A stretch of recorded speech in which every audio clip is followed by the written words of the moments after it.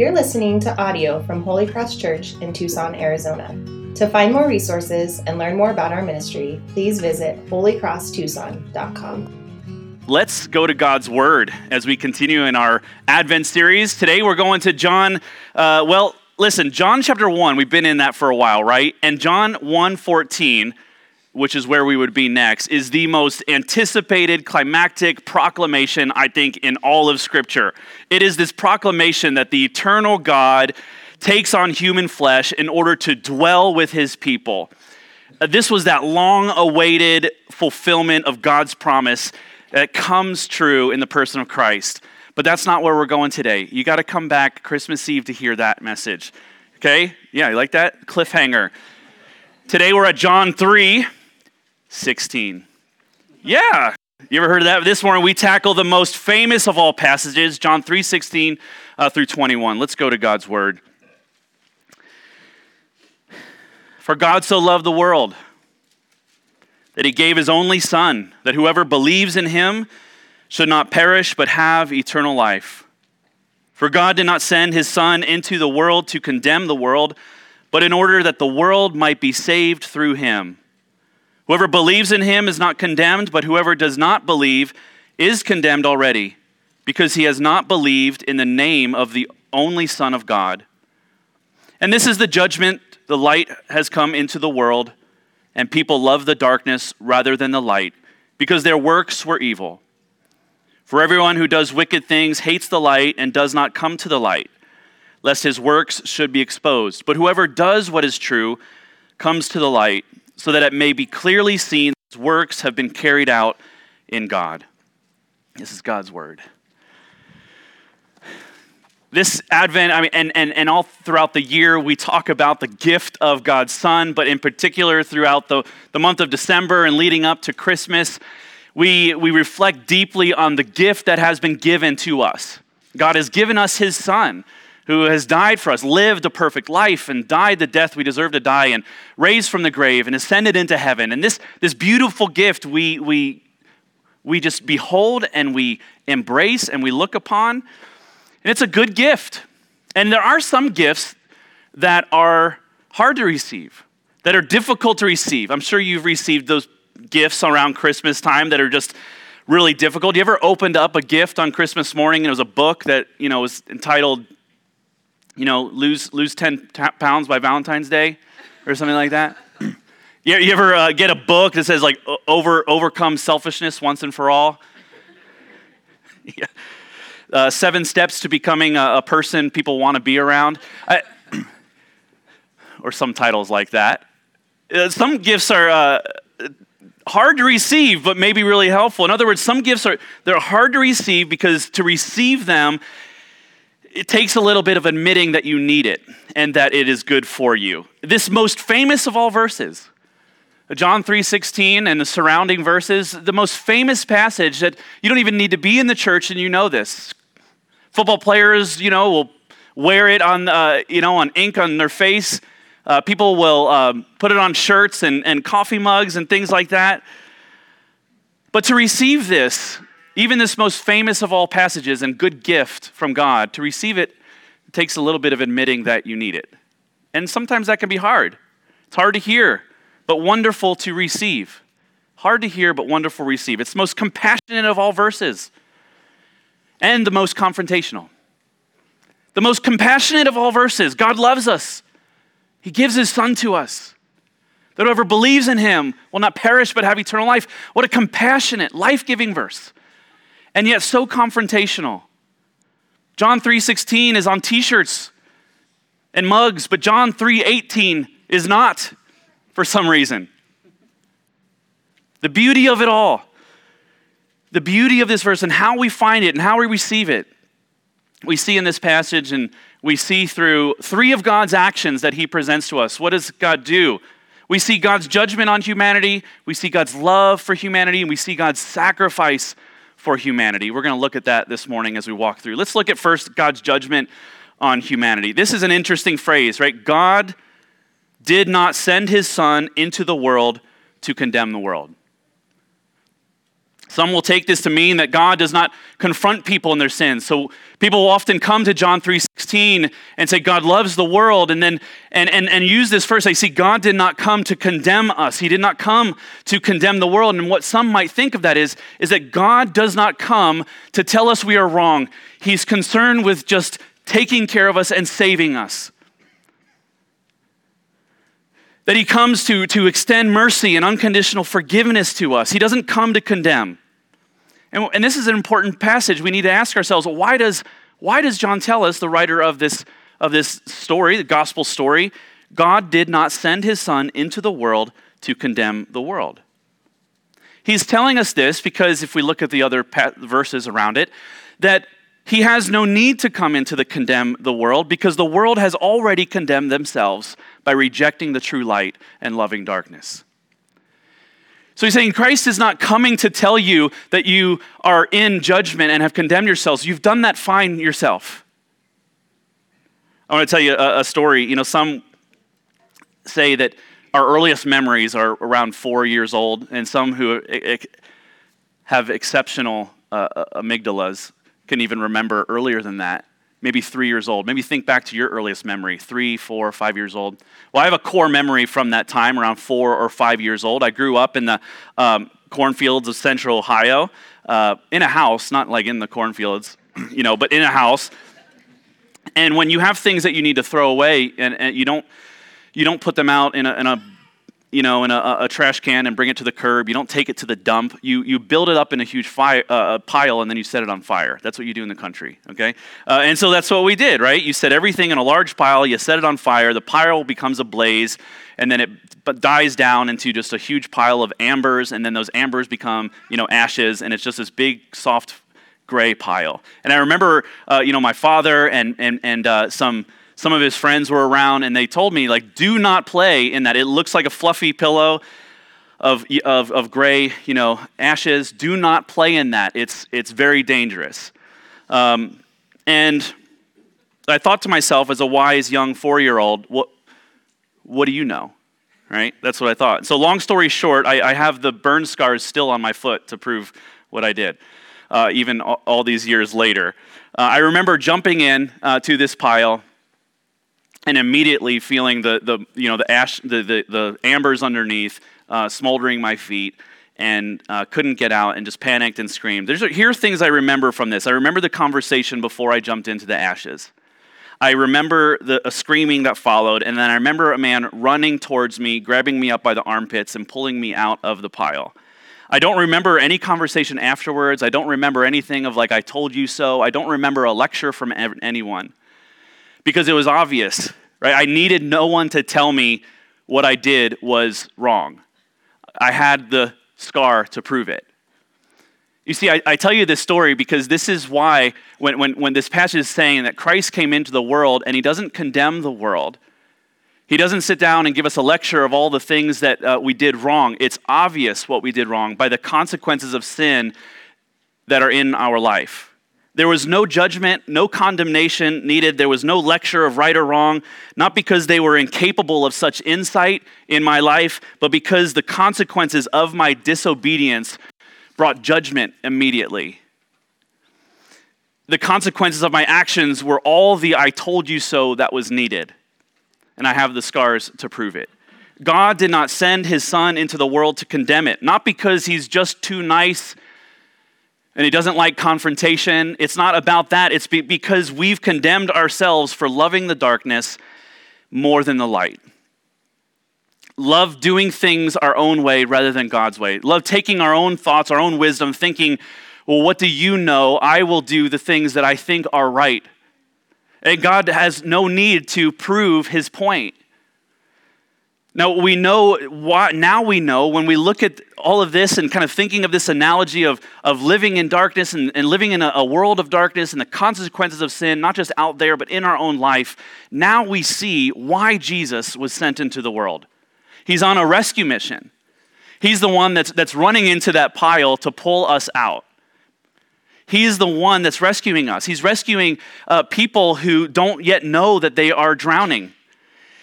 He's rescuing people who have rebelled against a loving and good God and now sit in a pain of their own doing. He has come to rescue us, rescuing those who have no power within themselves to find healing, to find rescue. And this is why it's such a beautiful passage. This is why John 3:16 is so compassionate, so merciful, so wonderful. But he comes into a situation where we are in a spiritual state of disobedience and deadness before God. There are many ways that we find ourselves in a state of condemnation in this world, right? He doesn't come to condemn because we're already judged by living in darkness and disobeying God. The Bible tells us actually that we enter into the world in a state of condemnation, right? We don't start out with a clean slate.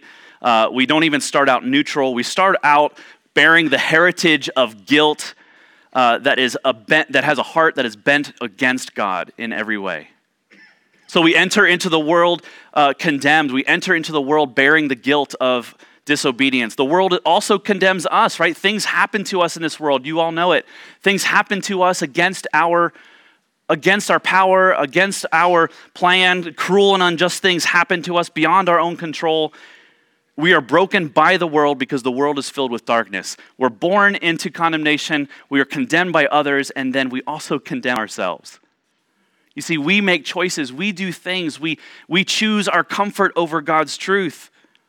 We cause our own trouble at times. We do this, as John says, by loving the darkness rather than the light. And this is the situation that Jesus comes into. People love darkness more than light because they don't want to let go of the darkness. They don't want to let go of sin. They don't want to take responsibility for their sin. They don't want to let go of the comfort and convenience that is so good in their life. They don't want to have to admit that they were wrong. This is the situation that God sends his son into. It's a rescue mission. It's a rescue mission. The reality of our own state of judgment now provides this backdrop for the love of God. Right? You see the brightness of the stars because of the darkness of the sky. And that backdrop of knowing why God sent his son makes the reality of his love even more visible to see. And so God's love for humanity. Let's look now at the love of humanity. So this is what John says. The author has been doing the whole time in his gospel narrative. He's been describing the state of the relationship between the Creator God and sinful humanity. Through Christ, you and I and everything in the world and all of creation has been created. We looked at that in John chapter 1. And in Christ was life, and this life was revealed to all people as the only way, the only truth, the only life. But the world, pulled a Frank Sinatra, right, on God. Said, I'll do it my way. Thanks very much. This is what the world does. So the light of the world came into the world and said, this is life. Follow me and you will find life. And they said, we'll do it our way. And now the state of that relationship between a good God and the people he created was in a state of alienation and separation and brokenness, because that's what darkness does. Disobeying the word of God and the truth of God leads to separation. It leads to brokenness. That's what it does. It alienates us from good. Think about it in all relationships, marriages, parent-child relationships, co-workers, friendships. At some point, relationships experience conflict and people begin to pull away. And both parties are perfectly content to place the blame on the other, right? It's your fault. Well, if you would have been there, if you would have been more such and such, if you would have done this or done that, I wouldn't have to do this. And so we keep shifting blame, right? It's your fault. No, it's your fault that I did this. And now it's your mother-in-law's fault. It's like, what happened? And on we go. And as long as defenses are built up, as long as we're placing blame on the other person, as long as we're doing that, no one takes responsibility, the relationship stays broken. But then something magical happens, right? One person has to initiate. One person has to be vulnerable. One person has to act humble and say, you know what, I'm sorry, I was wrong. And in a few moments, that person says, you know what, I'm sorry too. I could have done things different. And what happens is a relationship that is pulling apart from each other is starting to move together. And that relationship is beginning to be restored. John teaches us that there is enmity between God and those who he created. There is enmity between him and all of the world. And 10 out of 10 times, it's not God's fault. 10 out of 10 times, it is your fault and my fault. Any separation that we experience between us and God is because we have loved the darkness more than the light. Jesus is the light, and in him there is no darkness. He does not just do good things, he is good. He is righteous. He is pure in nature. He does not know how to be guilty of any wrongdoing, thoroughly, completely innocent in every way. And we are told that we love the darkness more than him. And yet it's him who moves towards us. It's completely reasonable in an argument for us to expect the person who is more wrong to start to move towards us and admit that. We are the ones that hate the light and love the darkness, and God is the one who moves towards us. Why would a person do that? Why would God do that? Why would he make the first move towards us? John tells us why he would do that. In the midst of all the rebellion and disobedience, God decided that despite how wicked you and I had become, he wants the relationship to be restored. Whenever someone walks away from a relationship that isn't working anymore, they have decided that there's something in their life more important than that relationship. Maybe it's never having to admit that you were wrong. Maybe it's not wanting to face difficult situations. Maybe it's not wanting to face the pain of being responsible. Maybe it's some other form of selfishness. But when someone moves away from a relationship that isn't working for their own comfort, they are not being loving like God is loving. God moves towards us when we're running in the opposite direction. Why would he do this? John says, because he loves us. God is motivated in all that he does for us by love. He wants that relationship. He wants you. He wants a relationship with you so much that even as you are running in the opposite direction, loving darkness and hating him, he says, I still want you. To what degree? I will send my son to die for you.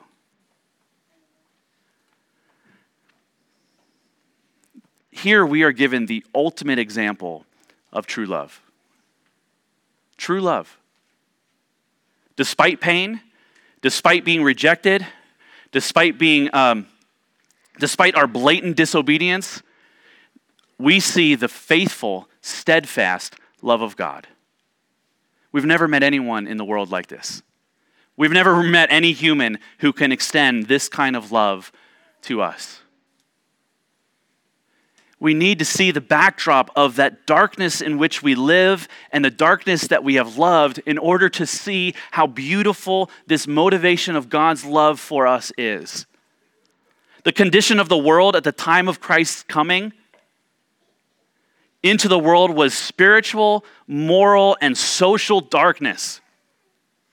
And the true love of God can only be understood against this backdrop that the world has gone dark. But listen here, John is not just talking about the darkness out there. You know, what's wrong with the world? Those people. You know what's wrong with the world? If those people, if they would just change, then the world will be light. John is saying, you need to look at the darkness inside. He invites us to consider how we have loved darkness more than light. How we have done that, and then to be struck by the awe of his faithful love for us. Knowing and admitting, God, I am the one that has run from you. I have loved darkness. It's not about comparing our love for darkness with another person's love for darkness. It's not comparing our wrongdoing with others' wrongdoing. It is about being honest that we have not loved God. We have sought our own comfort and convenience, and yet we see God's love for us, faithful, steadfast. So much that he would die for us in our place. We see God's love. We see also God's sacrifice for humanity. You see, it's not just God's love at a distance. It's not that he just looks at us in a distance and feels this heartfelt warmth for us. He shows us what true love is. It is this true love is a self-giving love. Not only did God love the world, but he gave his own son as a sacrifice for us. This passage can hardly be more clear about why Jesus came into the world. And that's what I like about it. I think that's what everyone likes about it. That's why John 3:16 is so compelling and so memorable. It's so clear. He came into the world so that Jesus would be the remedy for our sin. He would be the remedy for those who are already condemned by sin. Those who are judged by sin, he's the remedy. He's the solution. He's the one who saves us. The most cherished of all passages in the Bible, John 3:16, is also one of the most challenged passages even among Christians. Even among Christians get it wrong. You might say, our culture might say that if God is so loving, then he would provide a plethora of options, a smorgasbord of options to rescue us from our state of condemnation. If God were so loving, he wouldn't make it like a Chick-fil-A that says you can have chicken or chicken. He would make it like the Cheesecake Factory. It says, here's 72 pages of options for you. What do you want? What makes you happy? See, if God were so loving, he would give us an endless amount of options for us to find a solution to the pain that we are in. And some think that God should not be so narrow-minded and exclusive to say, if you want to be saved, you have to have faith in my son that I'm sending you, and there's no other way. This beautiful passage tells us that God loved the world that did not love him back. How much did he love the world? The beautiful passage tells us he loved the world so much that he gave his one and only son for us. And you may be one of the people that wrestle with this idea and the Bible's claim that Jesus is the only way to salvation. You may be one of the people that even wrestle with that or have wrestled with that or aren't really sure about, well, what about all the other people who don't know Jesus and don't believe in Jesus, never heard of Jesus? But when we truly understand the state of the world and the state of our hearts and God's judgment for sin, then the question is not, why is there only one way to be saved, but rather, why is there ever one way at all? Why is there even one way at all? This is why this passage is so beautiful, is that God made the way. He sent his one and only son. God did not love the world so much that he sent multiple ways to be saved. He loved the world so much that he sent his only son, that whoever believes in him should not perish, but have eternal life. What does that mean? What does that mean to believe then in Jesus? To believe in this is as easy as ABC. Yes, it is. Acknowledging and believing and confessing. It is about acknowledging that we need him. It is about believing that he offered his life on the cross for us. It's confessing that your trust in Jesus and his righteousness alone for your rescue. John describes here what true belief looks like. It looks like coming to the light. That's what he says. He says, those who do truly believe come to the light, and not just in this morbid, like post-mortem way of like, come to the light. Like, that's weird, right? It's like, come to the light. No, coming to the light is about turning from darkness and turning towards Jesus. Coming to the light is turning from darkness and turning towards Jesus. Coming to the light is true repentance. True repentance. Repentance is like hydrogen peroxide. You pour it on a wound, it stings at first, and then it heals. It brings healing. Repentance is about admitting that you're wrong, and that's hard to do. Repentance is about seeing Christ and his life and God's commands and saying, yeah, I should be like that, but I'm not. And then seeing him on the cross and saying, I deserve to be up there, but I'm not. He died in my place. I need him. I have rebelled against God. I do love darkness more than the light. And it stings and it hurts, but then that admission, that repentance, that trust in him, it brings healing, it brings life, it brings restoration. That's how repentance works. It creates inner turmoil, and then it brings restoration. Verse 18 says this, whoever believes in him is not condemned, but whoever does not believe is condemned already, because he has not believed in the name of the only Son of God. You see, the justice of God means that those who do not receive Jesus as the only remedy for their salvation get what they deserve. The justice of God means that those who love darkness get darkness. The mercy of God means that those who trust in Jesus as their only hope for salvation get the love of God despite what they deserve. And the grace of God means that forgiveness and eternal life now and forever with Jesus is a gift that we do not deserve. We deserve God's justice. He gives us his mercy, and it happens because of his grace. This is a gift. John 3:16 tells us of the greatest gift that we can receive. And it's almost too limiting to say we should celebrate this at Christmas. We should celebrate this throughout the year. Celebrate this, absolutely. So much more than that, though. Celebration is not even, it's a word too small to think about how we should respond to this wonderful gift that has been given. I like how Pastor Tim Keller puts it in his Christmas devotional, The Hidden Christmas. He says, we stare dumbstruck, lost in wonder, love, and praise. This is our response to John 3:16. Lost in wonder, awe, praise, love. We give our life as a response of gratitude and praise and obedience, not because we have to or have been manipulated to, or just because it's the right thing to do. We do it because our hearts have been filled with the love of God, and it overflows into acts of repentance, obedience, praise, worship, and wonder.